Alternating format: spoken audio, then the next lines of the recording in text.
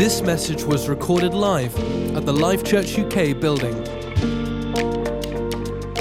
We hope that you are truly blessed and encouraged by today's message.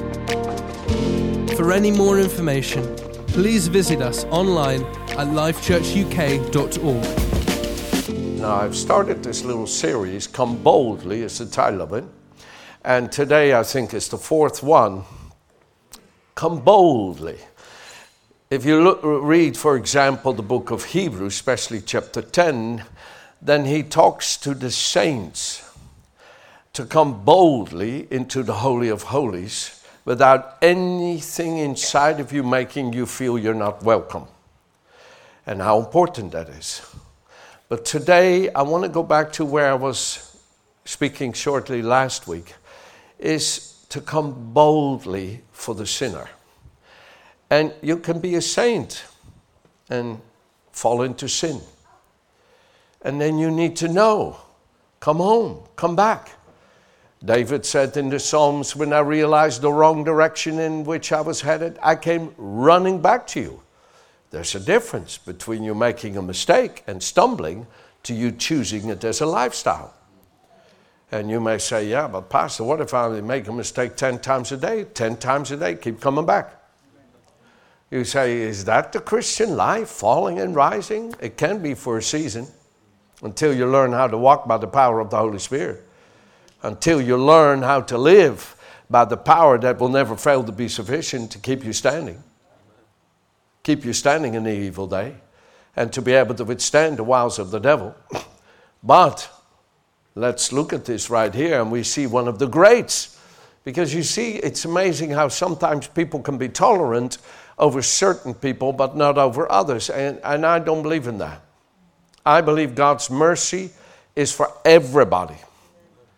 I believe God's forgiveness is for everybody. Because they might be great, but they're still human beings. And Jesus died for people. And so I want you to see the compassion of our Savior that gives this boldness for sinners to come. What is the boldness? That his arms are open wide. Where he is sending the signal, don't be afraid. Come unto me, and I will be merciful to you.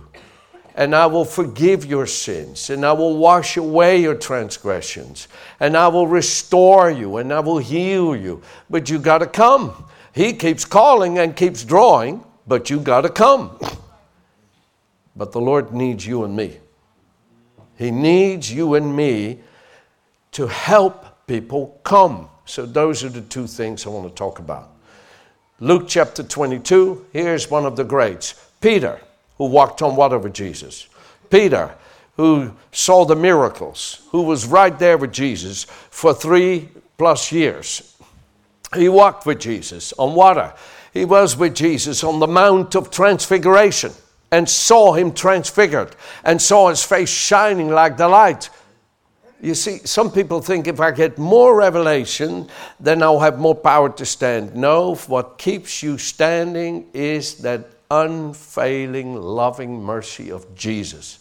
No matter how gifted you are, no matter how anointed you are, no matter how powerful you are, as long as you're still in this body, there is no ground to stand that cannot fail but the Jesus Christ alone. He is the rock of ages that never fails. And it's important to realize that, because some people think when they get more anointed or more gifted, they will be more powerful to stand. No, friends. What makes you powerful to stand is Jesus. And him alone.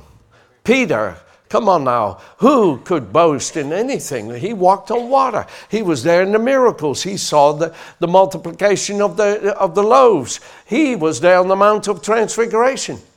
But he stumbled. Oh, and painfully so. I mean, Jesus said, Peter, the devil's after you. He's after you. And he wants your faith to fail. But I've been praying for you, that your faith will not fail, and that you'll stay faithful to me, that you'll come back to me, that you'll come. That is unfailing faith, that you keep coming. You keep coming. If your little child, listen now, let's be fair here. If your little child falls 10 times, would you say, okay, that's it now? 10, no, that's my limit, goodbye. No, how stupid a thinking. You raise that child back up and you say, well, I'm going to believe you're going to learn how to walk without falling. Folks, when I was young, I had legs like this. And if I'd run, my knees would hit each other and I would fall. It was quite a sight. It looked so handsome with those legs. Yeah, at least that was my confession. But I would keep falling and keep falling. But I don't fall anymore because I kept walking and kept getting up and kept getting up. And I believe in a Savior that will help you back up again. And so Jesus is saying, Peter, I've been praying for you that you keep coming back to me. And Peter, he had no ears to hear. He was not paying attention to it. He didn't think he needed that kind of cautioning. He didn't think he needed that kind of support from Jesus. You don't know me, Jesus. I walked on water with you. I've seen you on the Mount of Transfiguration. Don't worry about me. You see, self-confidence belongs in the heart of a fool, the Bible says. But childlike faith belongs in the heart of those who will rise again and keep coming. Childlike faith. And here Jesus tried so hard and said, come on, Peter, let's go pray. You need prayer because you're weak in your natural nature. Even though you feel the Spirit, you're still human. So come on, pray. What's Jesus doing? Listen, is what we all need to do. He's trying to help Peter not fail. He's trying to help Peter's faith to stay, right? And folks, that journey to help people's faith not to fail can be a rough journey. Ask Jesus with Peter. Can be quite a rough journey. I will never forget, I was sitting somewhere next to a mother who I've known for 36 years, and her son was dressing like a woman, and you name it. And he does not look anything like a woman, to say the least. He's extremely hairy and has long hair. And, if anybody doesn't look like a woman, he doesn't. But he got mixed up. And he's dressing like a woman. And it was as bad as can be, the situation. And destroying his marriage and everything. I'll never forget sitting next to that mother. And all of a sudden I heard the love of Jesus coming out of her heart for that desperate soul. And I began to weep and say, may I have that kind of love in my heart for people. Because despite that her son was in such a desperate place, her faith was in Jesus, and he came out of it. And he came out of it. My, did she fight for that precious soul. And how the Lord needs us, because Jesus was fighting for Peter and fighting.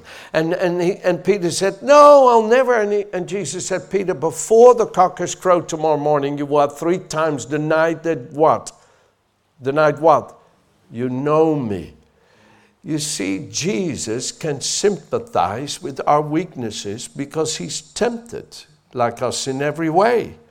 It says, because he himself in his humanity suffered being tempted, tested, and tried, he's able immediately to run to the cry and assist and relieve those who are being tempted and tested and tried and who are therefore exposed to suffering. Jesus was being tempted with what? If you're the Son of God. If you're the Son of God. That was the great temptation with which everything came against him, to try to disprove that he was who God says he was. But Jesus would not deny himself, because he would deny God if he did. And he would not deny. He would not deny. I am the Son of God. May we all have that faith of the Son of God in each and every one of our hearts. Can I hear an amen? But Peter was being tempted with a similar temptation. Oh, you're one of them. You're one of them. 3 times. And 3 times he said, I don't know him. I don't know him. See, he's denying I know him. That is where sin tries to find its way into our hearts, to deny Jesus. That's where we need to keep sin out of our hearts by saying, Jesus is my God, my Savior, my Lord. Jesus. the Son of God, is my Lord. Say it. Jesus, the Son of God, is my Lord. Say it. Jesus, the Son of God, is my Lord. But the devil was pushing him to deny it. While Jesus was being beaten and mocked, while that was happening. And then, the cock crowed. The cock crowed. And the devil will say to you, yeah, you blew it. You didn't listen. You didn't pray. See? He tried to warn you, but you didn't listen. You didn't pray. It's over now. It's over now. I can guarantee that voice never comes from Jesus. It comes from the devil. But how persuasive can that be? How persuasive? You might as well forget it all. You might as well walk off. You've blown it. You've denied it here. You've denied it there. You've denied it here. You could have, should have. Oh, you wish you would have, but you didn't. See, that's the voice of Satan. And he wants you to believe him rather than believe God. But I want you to see, when the cock crowed, the Lord turned and looked at Peter while he was being beaten and mocked. And Peter remembered the word of the Lord, how he had said to him, before the rooster crows, you will deny me 3 times. So Peter went out and wept bitterly. David says in Psalm 32, I say that every believer should confess their sins to God when he is aware of them, while there is yet time to be forgiven. While there is yet time to be forgiven. You see, this is Peter coming boldly. Him weeping bitterly. He was weeping in repentance. And I am so grateful that when Jesus looked at him, it was an invitation. Peter, come on back. Come on. And he came weeping. Some people have never tasted that depth of crying out to the Lord. And it is an important thing to experience in your life. I've experienced it quite a few times. Quite a few times. Where my heart got so overwhelmed with my failure. So struck with my failure. And we don't always realize that that is the mercy of God pricking you unto repentance, waking you up out of your indifference and idleness and out of your delusion that you don't believe, which is the lie of the devil. The lie of the devil is you don't believe. But the love of God says, I'll give you faith through my Son. Just come. Just keep coming. Just keep coming. Just keep coming. That is the love of God, to keep drawing us to come. And wow, what a place to be when you finally hit that breaking point and you cry out and say, Lord, if I don't have you, I have nothing. I have nobody. If I don't have you, oh, folks, that's one of the best places to get to in your life. And it's one of the best places to live when you have nothing but God as the way you can go. And that is Him drawing you to yourself, to Himself boldly. He gives that kind of cry in the heart of people. People that are atheistic don't want to cry like that. They hate that kind of cry. But the Bible says that we have a high priest who is not unable to understand and sympathize and have a shared feeling with our weaknesses and infirmities and liabilities to the assaults of temptation, but who had been tempted in every respect as we, yet without sinning.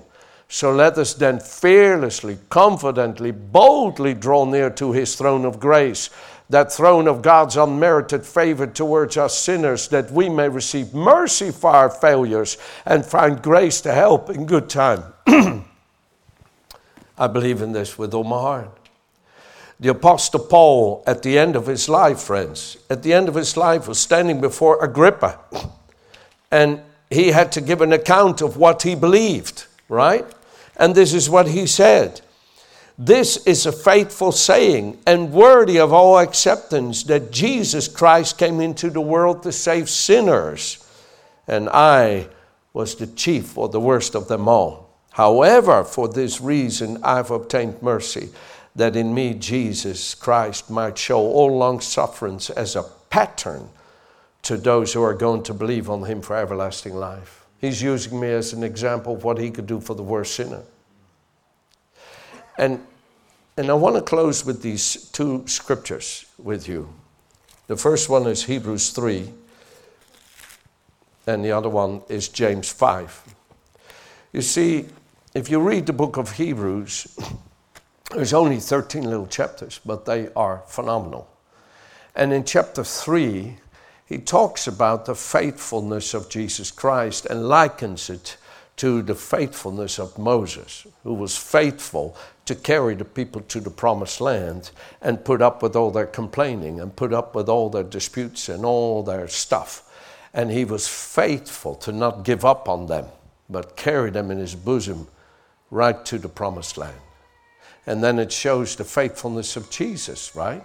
And then he says in verse 15 here, in verse 13, he says, no, let's do verse 12. Beware then, lest there be in any of you an evil heart of unbelief in departing from the living God.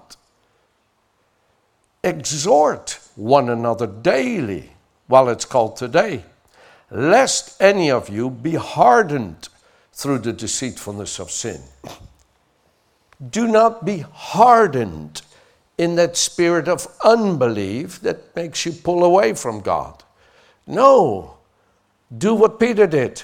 He cried out bitterly to the Lord. And you know he went the right direction, because when the women came and said, the stone was rolled away and we didn't see him, Peter ran with all of his might to the grave. And the Apostle Paul in 1 Corinthians 15 says that the first person Jesus revealed himself to was Peter. Says it. You read it, 1 Corinthians 15. The first person Jesus revealed himself to after his resurrection was Peter.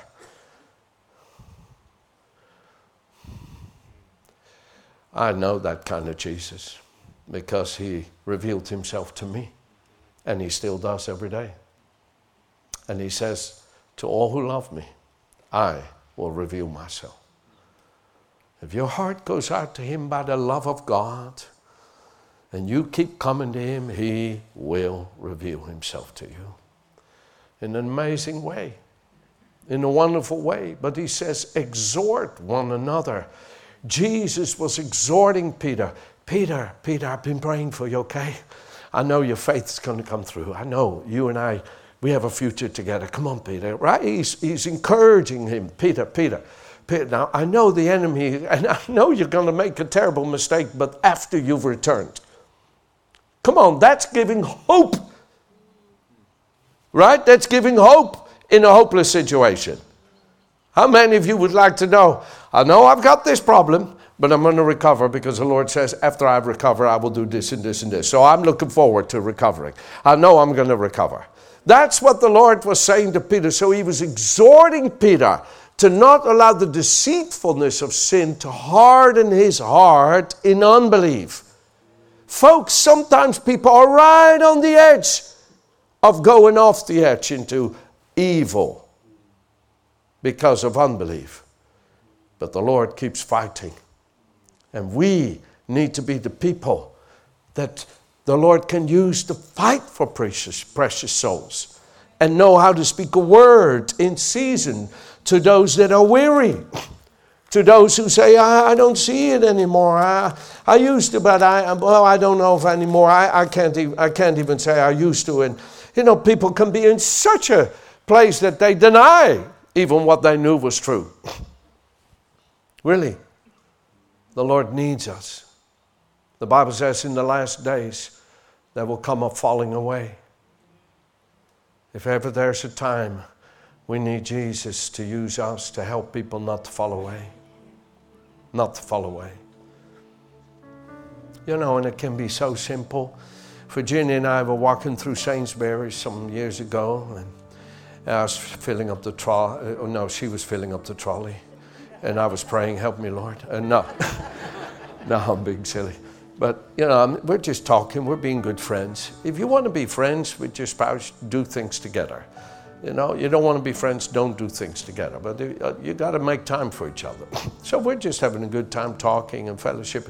And all of a sudden, I feel that pulling of Jesus in my heart. I said, oh, darling, the Lord needs me.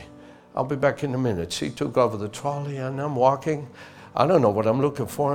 And there I see a lady standing there.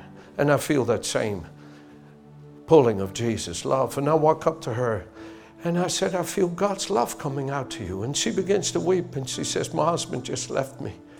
And I'm standing here praying, Lord, help me. I said, well, he heard your prayer, so be encouraged. And that was a simple little bitty word in season to those who are weary, to help their faith not to fail. Do you see what I'm saying? And how God needs us to become skilled at this, so we don't say something stupid at the right time, but we say the right thing, right? It really is important that we learn this. So listen to this in closing. When somebody comes to you, right, and confesses to you, like it says here, confess your trespasses to one another. What should I do, Pastor? Pray, it says, for one another, that you may be healed. For the effective fervent prayer of the righteous avail much. We have power to really stand in the gap for people. I know sometimes, folks, all I can do for people is to pray for them. But listen, in closing, brethren, if anyone among you wanders from the truth and someone turns him back, let him know that he who turns a sinner from the error of his way will save a soul from death and cover a multitude of sin. I still find this one of the highest privileges in ministry. And I have tasted many graces and gifts in my 43 years of preaching, and some of them were amazing. But I can look back, I was in Ethiopia and the Lord had me pray, and they had a drought and the rain came and all of that, and you would say, wow, that's powerful. Well, it wasn't me, it was the Lord. But that is nothing compared to turning somebody from the wrong direction back to God. Oh, the joy of heaven when one sinner repents. And this is what we're all called to. Not as busybodies, but as people who stand in the gap in prayer and faith and love. And stand open with that spirit of Jesus that looked at Peter. Oh, I know that look because he's looked at me that way. That look of, I love you, Peter. I believe in you, Peter. I'm for you, Peter. I'm here for you, Peter. That invitation, come boldly, Peter. Come on, Peter. Don't let that failure hold you back from me. I've paid for it in my suffering. Oh, we need to have that look. We need to have that spirit. We need to have that word in season. Wow. You will feel joy from the Lord like you've never felt before when you have the privilege to help precious souls come back to God. If you say, Lord, I need to get myself sorted with you, put your hand on your heart. If you know things in your life have gone the wrong direction, and you know it, and God knows you know, but you just have struggled turning, put your hand on your heart. Everybody pray this simple prayer after me. Say, Lord Jesus, I repent of all my sins, and I ask you to forgive me. Cleanse me in your precious blood. Wash me white as snow. I'm yours, Jesus. save me. And Father, I thank you for the grace that is here today, and that you begin to work through each and every one of our lives in an amazing way, to pray for one another, to exhort one another, and to help people turn to you because they feel your love in each and every one of us, in Jesus' name. Amen. Amen. Thank you for listening to our message today.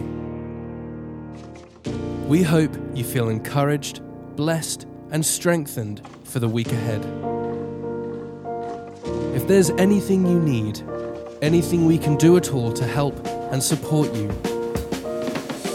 please don't hesitate to contact us by visiting our website at www.lifechurchuk.org.